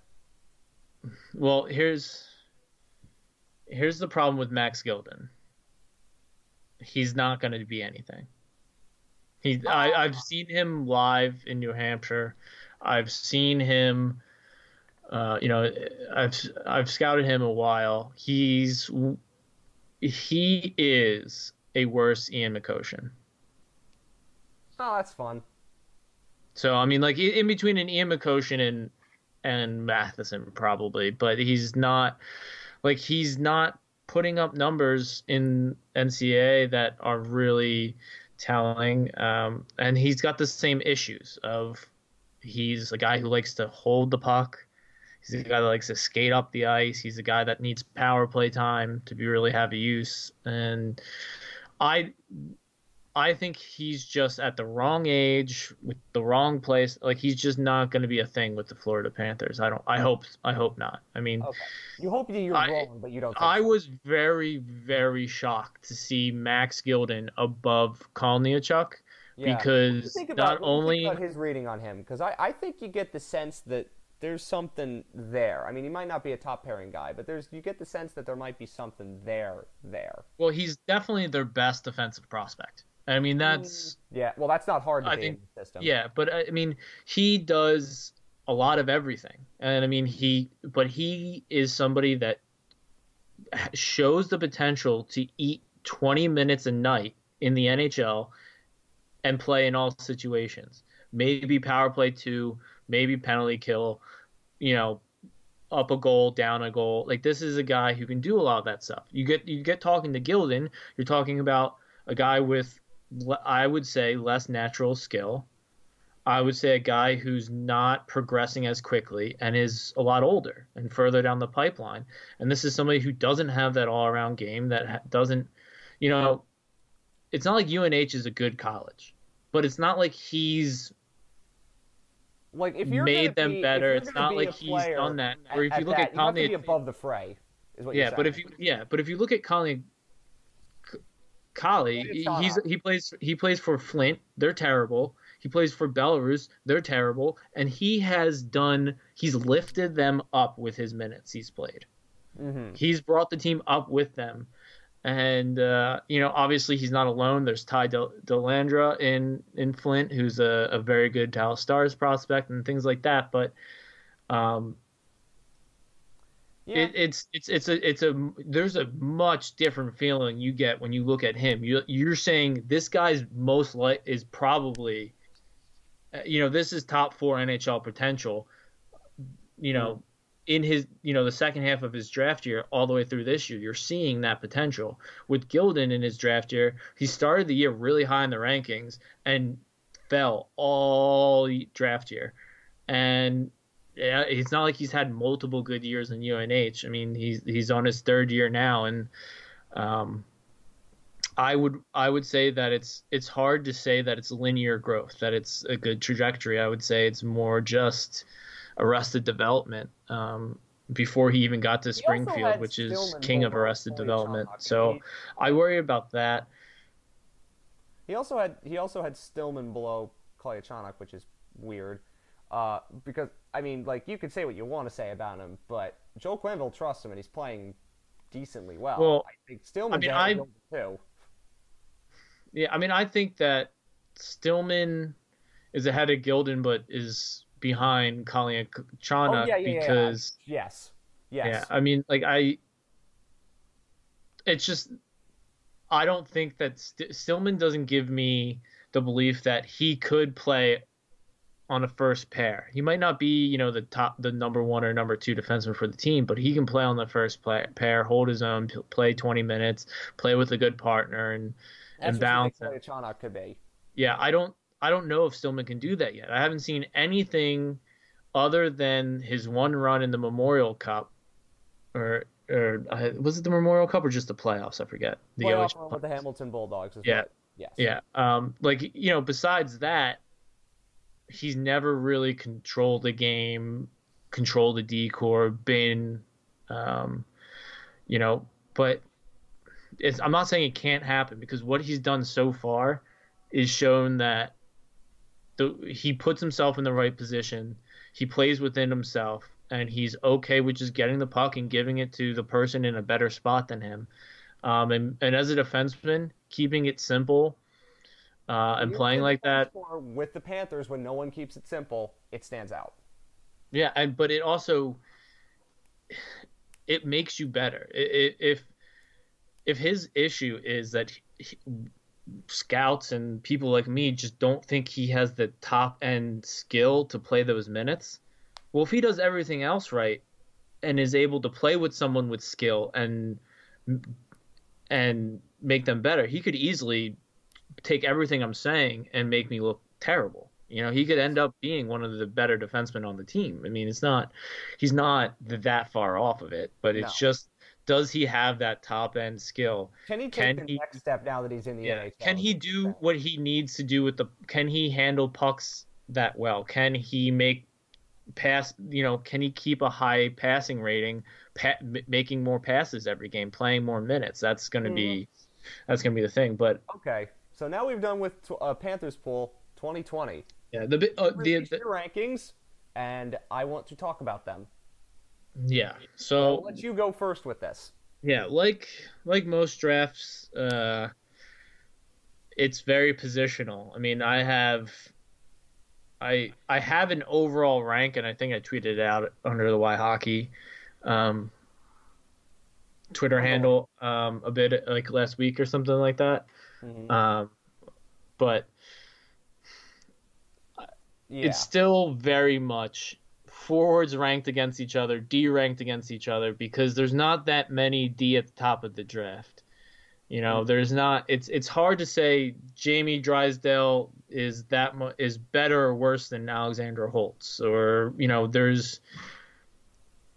And I'm a person who thinks position matters and team need matters in the NHL in these drafts, where you can find if you are consistent in what you're looking for and what you need, and you have a good game plan, you can find good players every round, all the way through 7. So you had Byfield ahead of Lafreniere, which is going to get people to ask questions. So let's just start there. But I mean, you basically told me, and I can kind of see what you're saying, is like they're basically equal, and you give weight to Byfield being a center, which is fair. And younger. I mean, Lafreniere is October birth year. He is half a month away from being in last year's draft. Quinton Byfield is August birthday. He's a month and a half away from being in next year's draft. He's already 3 inches and 40 or 25 pounds heavier. He's a natural center. He plays well center. But Lafreniere has better puck skills, and I think a better killer instinct. NHL comparable. I was trying to figure that out. Lafreniere? Yeah. Phil Forsberg. Okay. I think that's you're gonna get somebody who competes like Philip Forsberg, who gets in around the net like Philip Forsberg, who can make plays, but then also score. I mean, it's somebody who, like, if that's your NHL comparable, mm-hmm. is that like my always at when I see these and these comparables are what they are. I mean, they're different for everybody. But let's just say, for argument's sake, it's Philip Forsberg. What's Byfield's best comparison for what we know now? Or do you have a good answer for that? I want to say like a Nico Hischier. Not what most people think of Jack Hughes, but what I think of Jack Hughes, which is similar to Nico Hischier. U.S. National Team Development Program, Jack Hughes. Well, like I think he's going to be pretty close to. He's going to be between a top 50 and a top 30 center in the NHL. You're hoping it's Pierre-Luc Dubois. Okay, he's a better skater. I mean, he can. Pierre-Luc Dubois is great, and you know what? Credit to your. Imagine Dubois but Dubois who can do the Mohawk skating and can, has a higher end gear. I mean, that's probably a good. And would you take that number 1 over Philip Forsberg? Yeah, I mean, I think centers. Most NHL forwards are drafted as a center, and I think especially if you don't look at the other way than inside. Yeah, but also centers usually have more developed hockey IQ, awareness, puck management skills, and things like that.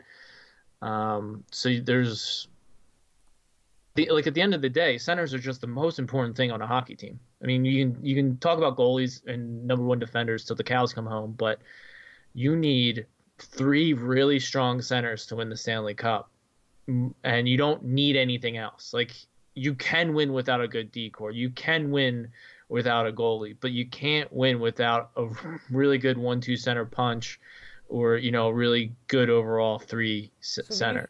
Do you think as we head into further on into this draft evaluation, do you think that you're more likely to like elevate Byfield than because of this? No. I think this is going to be pretty. I mean, it's So to you me, think it's a coin Lafreniere is going to flip. go It's number one if you don't have him number one? right. Yeah. I think these two are pretty alone, in their own tier. At least right now, in my opinion, I don't see Lucas Raymond, Anton Lundell, Tim Stutzel, Drysdale, moving up and taking. And you also have to ask the question, because we heard it all throughout the draft evaluation of Spencer Knight about Askarov, the Russian goalie, who we all thought might be the guy, like the first in 10 years to be drafted, but then it turned out to be Spencer Knight. What do you think? Because he's, again, with Spencer Knight going where he did and being pretty good, but it's still way too early to say, is that going to mean a team like, I don't know, who is nowhere near like the Kings would want to jump to take Askarov because they don't have anybody in their system or somebody like that? Yeah, I mean the Kings should definitely. They'll probably be too high to take Askarov. But I mean, like, just back, I gave an example out of like, or maybe like the Wild or somebody like that. To me, Askarov is a goalie to take in the first round. I said it last year that Knight wasn't the goalie. If you want to take a goalie in the first round so bad, wait till next year. And I still believe that. I think despite a couple bad games in the World Junior Championship this year, he is still the best goalie we have seen at that age that I can remember. Mm-hmm. I don't feel I have him ranked 10th overall, and that is just because that's kind of where the break is for the group, for the second tier of forwards and the third tier of forwards. And I don't think that there's defensemen and forwards in that third tier that's a safer pick. And since it's not safer, you might as well go for the home run in Askarov. Because the only reason of not picking a goalie in the first round is because it's risky as hell. Like taking Knight in the first round at 11th overall is super risky because 13th. So many players 13th. Or 13th. So many players after that are going to be at least NHL players, if not top half of the lineup NHL players, contributing NHL players, and more chances are than not that Knight is not a starting goalie, just because those are the odds. Nothing against him. Has nothing to do with him. Those are the odds. Yes. So just real quick, I have Byfield, Lafreniere, 1-2, but honestly, it's a coin flip.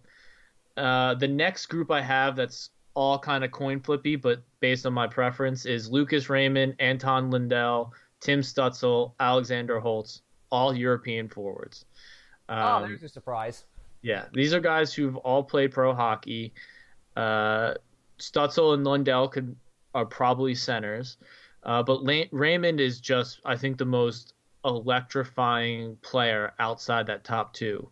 When it comes down to who do you want to have the puck? Raymond, the equivalent of Elias Pettersson from a couple of years ago. I think so, because he's got that ridiculous shot. He can play make, and he flies around the ice, and he can just do what he wants in the offensive zone, whether it's cut inside on a bigger defenseman by using his edges, whether it's go wide and get around him, whether it's making a pass or a shot. He is electric with the puck and without the puck all the time. And that's what sets him apart from Lundell, Stutzer, or Holtz, who maybe are doing better, maybe are a little more defined or bigger or something like that. But I just don't see that get out of your seat electric type of game breaking out of them. I mean, they're all very good. I know a lot of people have Jamie Drysdale, who I have at 7th, right after those European forwards, as high as 3 or 4 in this draft, because he is the clear defenseman. He's from Canada. He's a right-handed defenseman, and he plays on the Erie Otters, and he's putting up points. He's very popular, and there's no defenseman really that has the markability in this draft that he does. I'll get to the European the defenseman that I think could be as valuable to pick as far as what you're going to end up getting, but they're not going to have the value on draft day that Jamie Drysdale. He's by far, I think, going to be the first D off the board. Well, yeah, but I mean, Easily. and that's the interesting question when you have a talk about something of this. Yes. Right. Yeah, and he's a great defenseman. I really like him. I have no I don't really see many issues. I think his defensive game will round out. It's not I don't see him foregoing defensive zone duties. I don't see him cheating in the defensive zone or having, like Bowen Byram had a little bit of I already have 50 points or I'm up 5-2 in this game. I can kind of cheat a little bit. I can, do what I want to do. And I don't see that as much. Not to put anything down on Bowen Byram, another great defenseman any team would be happy to have. Yes. And then anything else you want to get to? Because I want to wrap this show up because 31 thoughts. There are a couple Panthers related things in there that I want to talk about. I will just say that Marco Rossi, Noel Gunler, and Cole Perfetti are that next tier of forwards who I think could get picked anywhere from 8, 9 to 12, 13, 14.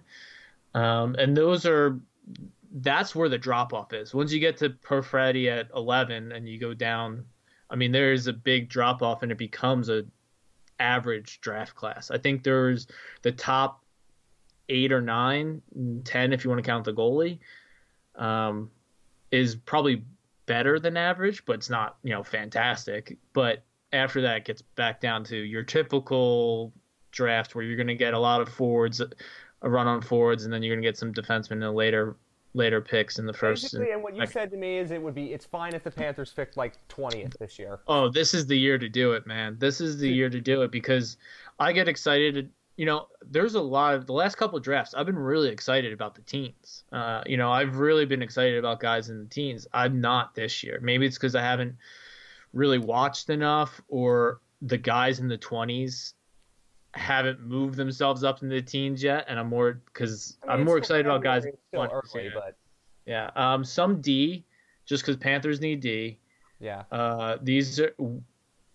There's a D that I think is getting a lot of hype right now. He plays for Malmo in the Super Elite League in Sweden, Helge Grans. He's a right-handed defender. He turns 18 in May, so he's on the younger end of the draft class. I have him ranked 24th and the fifth or sixth best defenseman in the draft right now.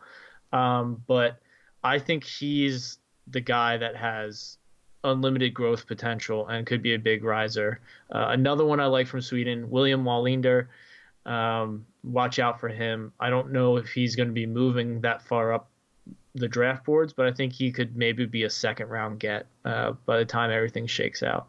Okay, so that's draft as we are close to it. 31 Thoughts has been dropped during this podcast. Very nice of Elliot Friedman to do that, our friend. Let's talk about what Panthers-related things that I have seen. The first one of the notes is about Alec Martinez, who is going to be traded. Panthers apparently have interest. What would you think about Alec Martinez? Nope. Kings retain salary. No? No. I mean, if it's Alec Martinez or nothing, yeah. Depending on the price, I would maybe take Alec Martinez because body, second round pick and a body. Yeah. Like nothing crazy. So that's. But Martinez. I'm just not sure what he has. I mean, it's hard to judge what a defenseman on the Kings has left in the tank this season, for sure. They've been a decent possession team. Yeah, but Kings defensemen have, over the course of their careers, accumulated a ton of mileage, and he's one of them. So I don't know. I'm not against it. I'm not for it, I guess. Okay, and then the other note that I saw, and I'd just be skimming through it, the Blues, of course, they're interested in Chris Kreider. They mentioned that Mike Hoffman could be the fallback option if they don't get Kreider. And as I said for the Panthers, if you trade Mike Hoffman and it helps you get defensive help, then you can do it because Owen Tippett is essentially a like-for-like replacement. Yeah. We said that earlier. And people, if they trade Mike Hoffman, it does not mean they're tanking. It means that they're getting value for a player they're going to clearly walk away from, and because they have somebody who is basically younger Mike Hoffman in the AHL that they will like to promote. And again, I mean, you could talk all about you want that in the playoffs, but in terms of just what they give you, Mike Hoffman and Owen Tippett are basically the same, and Owen Tippett has more upside because he's younger. Right. And this is we don't know this to be true or anything. This is more of a hypothetical, but I think for people who are nervous to trade Mike Hoffman, let me put it into these words and see if you'd be more willing to trade Mike Hoffman. What does Hoffman bring to the table? His shot. Where does his shot this season seem to have success? On the power play, standing in that one spot, getting passes fed his way. Has he done much outside on 5-on-5? No, not really. He doesn't kill penalties. He's not bringing the puck up. Yeah, he's not bringing the puck up and down the ice. He's not. I mean, he's liable for one turnover at the top of the blue line every game. Yeah, and so at the end of the day, if what you need Mike Hoffman to do for the rest of the year is to stand in a spot on the power play and just wind up, that is something Owen Tippett can do. So if you think that you need Mike Hoffman at 5-on-5, if you think you need Mike Hoffman to do X, Y, and Z and do more than just that, maybe you keep him. But you're walking away from him regardless. It's clear they're going to re-sign him. But I agree with you. There's nothing wrong with keeping Hoffman as your own rental as well. Yes, that's fine. But it's kind of a half dozen of one, six of the other. Like how. What are you trying to prioritize? How do you want to use your lineup? And what do you think is going to be harder to live without? Yes. Is it going to be harder to live without Mike Hoffman's power play goals? The answer to that. That's a question that Talon and Quenneville and Friedman mentions the Panthers. In the last 25 games, they've given up fewer than 28 shots, just one. 6 of the games were in the 40s. The goal again, he's basically like, defense is the issue. They want defensive help. I think they're going to trade for a defenseman. You could argue they could trade for center, but let's say there's a lot of games before the trade deadline. Honestly, I think they should get a D forward and goalie, but call me crazy. Yeah. I know, but that's a lot. I don't think I'd be wasting assets on a goalie because there's other teams looking for goalies and stuff. Not with what's happening with Toronto in that goalie situation. Yeah, if you're looking at what they need, if you're trying to make a long playoff run, and they need a center. But we will see what ends up coming. The trade deadline's a while away, and there's still a lot of games that have to be played until then. I just found it interesting that those were the notes in Florida. Anything else you want to mention? Alex Ovechkin's going to get to 700 goals within the next week. He's crazy. That's fun. The Flames and Oilers hate each other. That's interesting. Like actual fights and goalie fights and things. That was funny. It's the most anybody's ever talked about the Oilers and Flames in the United States in the history of anything. So, there's that. What else is going on in the league? Gritty. He's been freed. Yeah, I mean, like we said on the last podcast, everything around it just seemed very fake. And, I mean, it's not one of those things where you even want to say things like, let's wait to see what the things come out. On its face, it seemed very suspicious. And not in like a way where nuns. that video of Gritty playing basketball with nuns. I would die for Gritty. I would take a bullet. Think a lot of us would die. I remember thinking, he just looks like Harry Knowles in Masters of the Universe, and now I'm like, why did I think that? Why am I being so mean to Gritty? Gritty is one of the only. He's the Philly fanatic for another generation, is what he is. He's pure. I mean, obviously he's not pure because he'll fight people and stuff, but he's pure in that. There's nothing pure about that, but he's pure in that there's not like a commercialism about him. There's not an ideology. There's not anything. It's just there's no fun. pretensions to him. There is nothing else. It's just Gritty. You don't have to say anything else. It's just childlike wonder and fun. That's all it is. He makes innocence. Everyone act like a child in not like, oh, I'm a spoiled brat, like middle schooler kind of way. It's the wonderment of being a child. Grown men in Philadelphia at Flyers games will get up from their seat with 3 minutes left in the period to go try to find Gritty to take pictures with him during the intermission. rather than sitting and watching the end of the period. In Philadelphia, where they like boo you if you do that.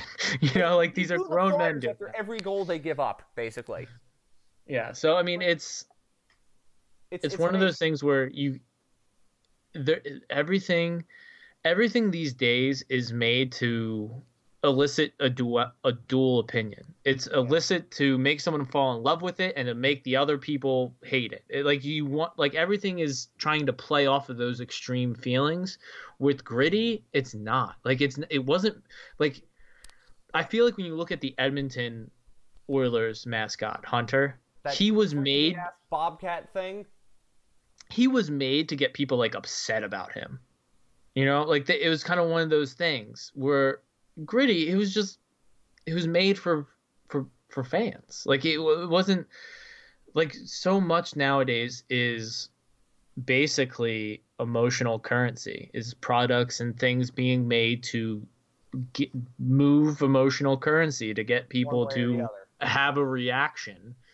I mean, when what are the most popular videos on YouTube? It's reaction videos. What are, Oh, like and those it's are terrible. right, yeah. Can I encourage you to watch on YouTube instead Historia Civilis, amazing videos on history, including Roman history, which I'm a Hmm. Roman history geek.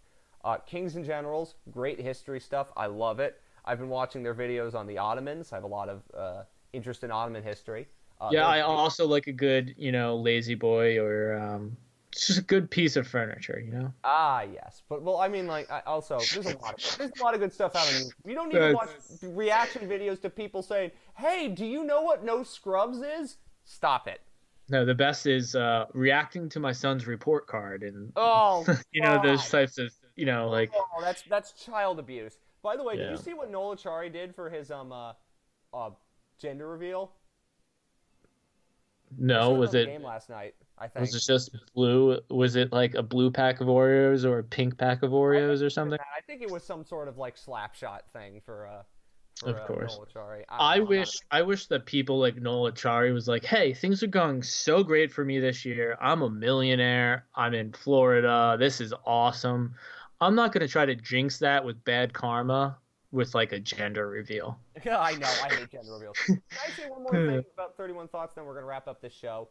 The draft was in South Florida a couple years ago. It was awesome. We were both there. Sunrise is going to host the All Star Game next year. Congratulations to Jeff Merrick. The PF Chang's is still where it used to be. Uh, I know that's the hottest ticket in town. Uh, in its attempt to fool around with the All Star Game, Elliot Friedman says, "Should the NHL consider a team Florida?" And I'm like, "Well, what kind of team could you put together?" Because you have the broken corpse of Shane Goss to spare. Yes. You'd have Chikrin, great. You'd have Andrew Peak, who's done all right for the Blue Jackets. I guess Jack Hughes technically would count because he was born in Orlando.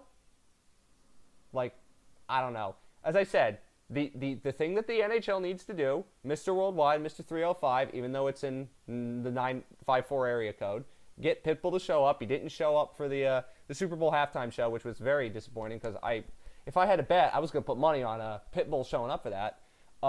You get Mr. Worldwide, or in the case of it's the NHL, we got to go back to an old standby, Steve Goldstein in a different suit. Oh. Like that could legitimately happen next year. And also, they're clearly lip syncing. Also, other thing from All Star Weekend, you got Billy Joe Armstrong. You really thought he was going to self censor? Yeah, I mean, I'm not the biggest Green Day 3.0 or whatever version of Green Day this is. But what's the name of their new album? Something like Death to all the Motherfuckers. MFers. Yeah, like Come come on, on. people. I know. Also, by the way, Hey, that's why you probably shouldn't sign 3-year deals with bands 2-year because deals. 2-year or deals. yeah. 2-year deals Well, for people who are well past their self. I'm kidding. well, I like Green but I Day. mean like you're talking about working with an artist as a company and then you're just like, why don't they do what they want to do? Because if they wanted to do what they want to do, they'd be music executives. They wouldn't be Or they music wouldn't be signing creators. Like, 2-year contracts with the National Hockey League. yeah, I mean, yeah. Let's just say Green Day's trying to get out of that contract. It seems. Or the NHL is trying to get out of it. I don't know whether who's getting out of that contract. At least it's better than Kid Rock. I mean, take what he believes out of it. Kid Rock is awful. Garbage artist. Completely, utterly terrible. At least when they had the All-Star Game stuff, I heard Lizzo songs, so that was at least a positive. The NHL is at least somewhat hip. I really love Lizzo. I just Ugh. the one thing about Lizzo I don't like is that every like white neoliberal has been making Lizzo as VP jokes, and like I just want to. Can we just let Lizzo stand on her own as an artist of just great right and just a good. Don't drag her into the of hers. Don't. It's just a killer song. It's just great. Yeah. I mean, and I'm not trying to say that cool. because you're doing this because you want to sound. I mean, I like old rock music, but Lizzo, every song I can tell you what good music sounds like when I hear it. Lizzo's fantastic. Play more Lizzo, Panthers. You have home games coming up. So that's it for Why Hockey. Again, listen to the Allison Lukin podcast, Zach Sullivan, Outfield podcast, at the Outfield Pod on Twitter. Please listen to that. Zach is awesome. One of my favorite people I've ever talked to in the sport of hockey. And remember, next week, Friday, we'll have the show after the Flyers and Panthers. The second most ambitious. It's going to be the most ambitious crossover in history because there's 2 Panther-Flyer games. Also, I'm going to mention this because the Flyers-Panthers game is on NBCSN everywhere but Philadelphia next Thursday. First nationally televised primary cable game from Sunrise in the regular season since 2007. Wow. And it's things like that make me kind of question the amount that people talk up Bettman's growth of the game and things like that. The Hurricanes have one national TV game this year. It's at the Flyers and it's blacked out in Philadelphia, and they made the Eastern Conference Final last year, which was at least they're still the Oilers. Yeah, I mean, again, it's great that he put teams in the South. It's great that he doesn't want to move teams, but what is he doing to help them grow a fan base, become equitable with the other teams? The NHL has more national TV games with their new TV deal. I think you're going to see more of it. Yeah, but I just don't want to.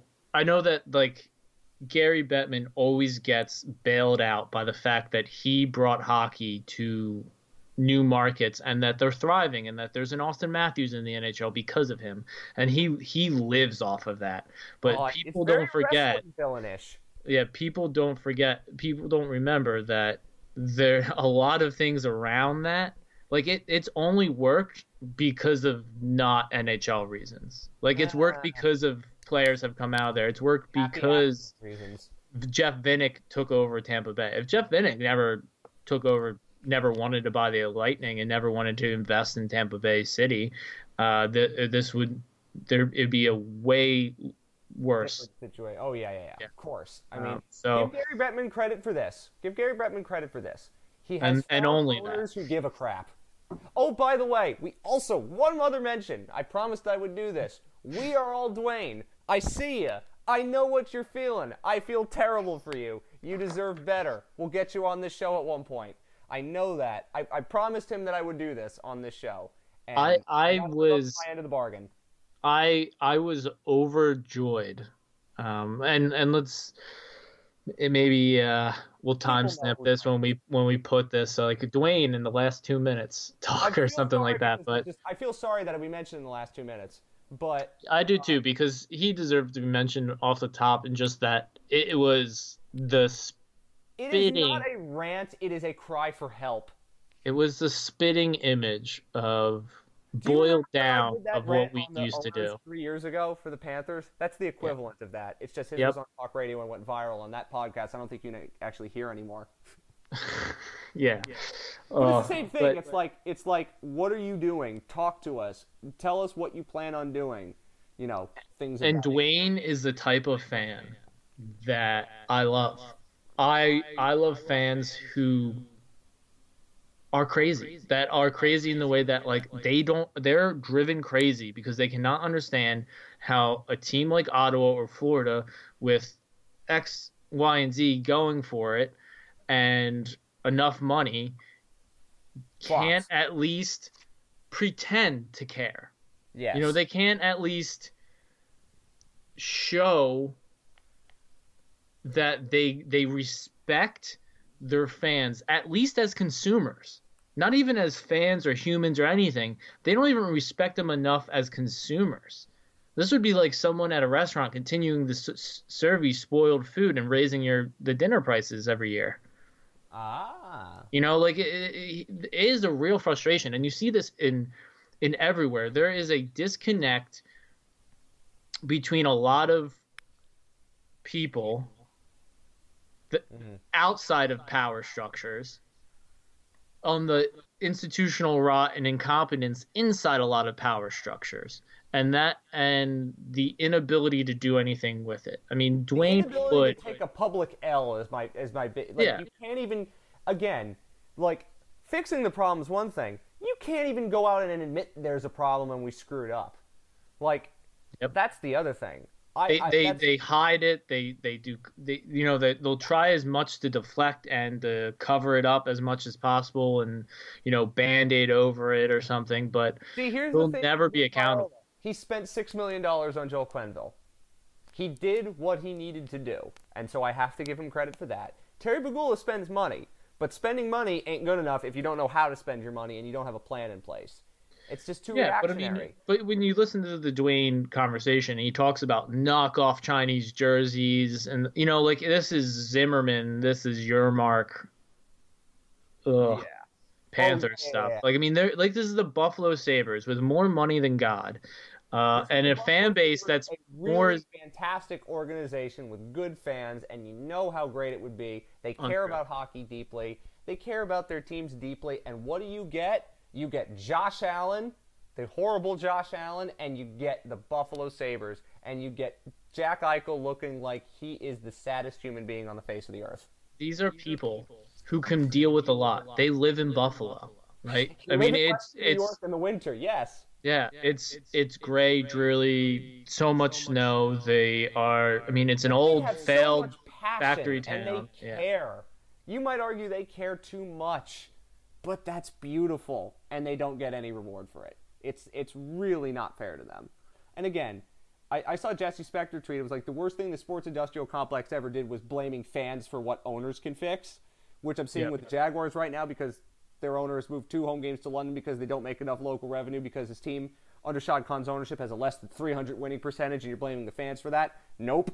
As I said, this is why I'm very critical of owners. Like, you have the keys to the car. It is not anybody else's responsibility but your own. If you want to win, you can win. You just have to know how to do it the right way. And that's why I was so critical of Viola and Sifu, and I will be until they prove that they don't deserve the criticism more. And why I'm like, even the best owners screw up. But, I mean, like, again, who's the best owner in the NHL? It's Vinnick. But those guys are dime a dozen. You know what I mean? Or Dundon even. Like, Dundon has problems, but he's still found a way to at least show that he appreciates the fans and he knows what to tap into, and his organization's run like that. Terry Pegula, for all the money he spends, all he cares about Buffalo. I mean, that Sabres team is garbage. They're garbage. Like, what are we doing? There's no patience. There's no plan. There's no idea. They're run like an Italian soccer team, but not a good one, just a mid-table one that fires their coach every 10 minutes. Yeah, like Dwayne. Like maybe an Italian soccer team that thinks, like, just because they have Cristiano Ronaldo or Jack Eichel, they can just... Well, no. Who cares? Like, they basically what the Sabres are, but they aren't really. They're like AC Milan. I can't believe I'm making these soccer comparisons. They're so odd, but yeah, they're kind of like AC Milan. And you know, there's a person who does an Italian soccer show. His name is Tiziano Crudeli. He's an old man. He's a huge Milan fan. Look him up on Twitter and find his reactions to Milan games. They're hilarious. That's kind of what Dwayne reminds me of. You might not understand a lick of Italian, but you will understand the emotions. Anyway, we are all Dwayne. I apologize to you, Dwayne, profusely on behalf of everybody here at Y Hockey for mentioning you at the hour 40 mark of an hour 50-minute Schelling show. I apologize. Yeah. We're going to get you on the show in the future. We're going to rectify this problem. I promise. Dwayne is all of us. There's a lot of people out there who are just at their wits' end with a political party, with a sports team, with bills, with healthcare. And they need to talk. Yes, talk over your problems, people. Explain. Give yourself a platform to talk. We live in the internet age. You can do it. And that's why Dwayne is great. He's on Twitter, too. I forgot his Twitter handle, but you already follow him already, I bet. It's Dwayne something. It's in one of our tweets. I mentioned it on Y Hockey with Twitter account. So if you check the Y Hockey @ mentions, you'll probably find it. Anyway. Yeah. If I was looking at my computer, I'd get distracted all episode. So I'm not going to look it up now. Well, I am 30 minutes into a Jose Mourinho Spur game that I've completely missed, and it shows you how much what dedication I have to this. You know what I missed? Christian Eriksen is not on the Spurs anymore. No, he is not, because he wasn't playing like he was on Tottenham for the last year and a bit, and then he goes to Inter and he hits the first man with a corner kick. It's great fun. Anyway, we'll talk about that. I think Christian Eriksen just got tired of Tottenham. It seemed like. He got tired of a lot of things, and we got tired of him too. I got tired of talking about it. Anyway, I'll never not like a Swede. He's a Dane. He's a Dane though. It's close enough. He's well, you got Scandinavia right, but he's Danish. Anyway, show next Friday after 2 Panthers Flyers games. Lots of fun coming. Hope you enjoyed this marathon show again. Listen to the Allison Lucan podcast, Zach Sullivan, the Outfield podcast, my podcast, RGV Sports. Good night and good hockey.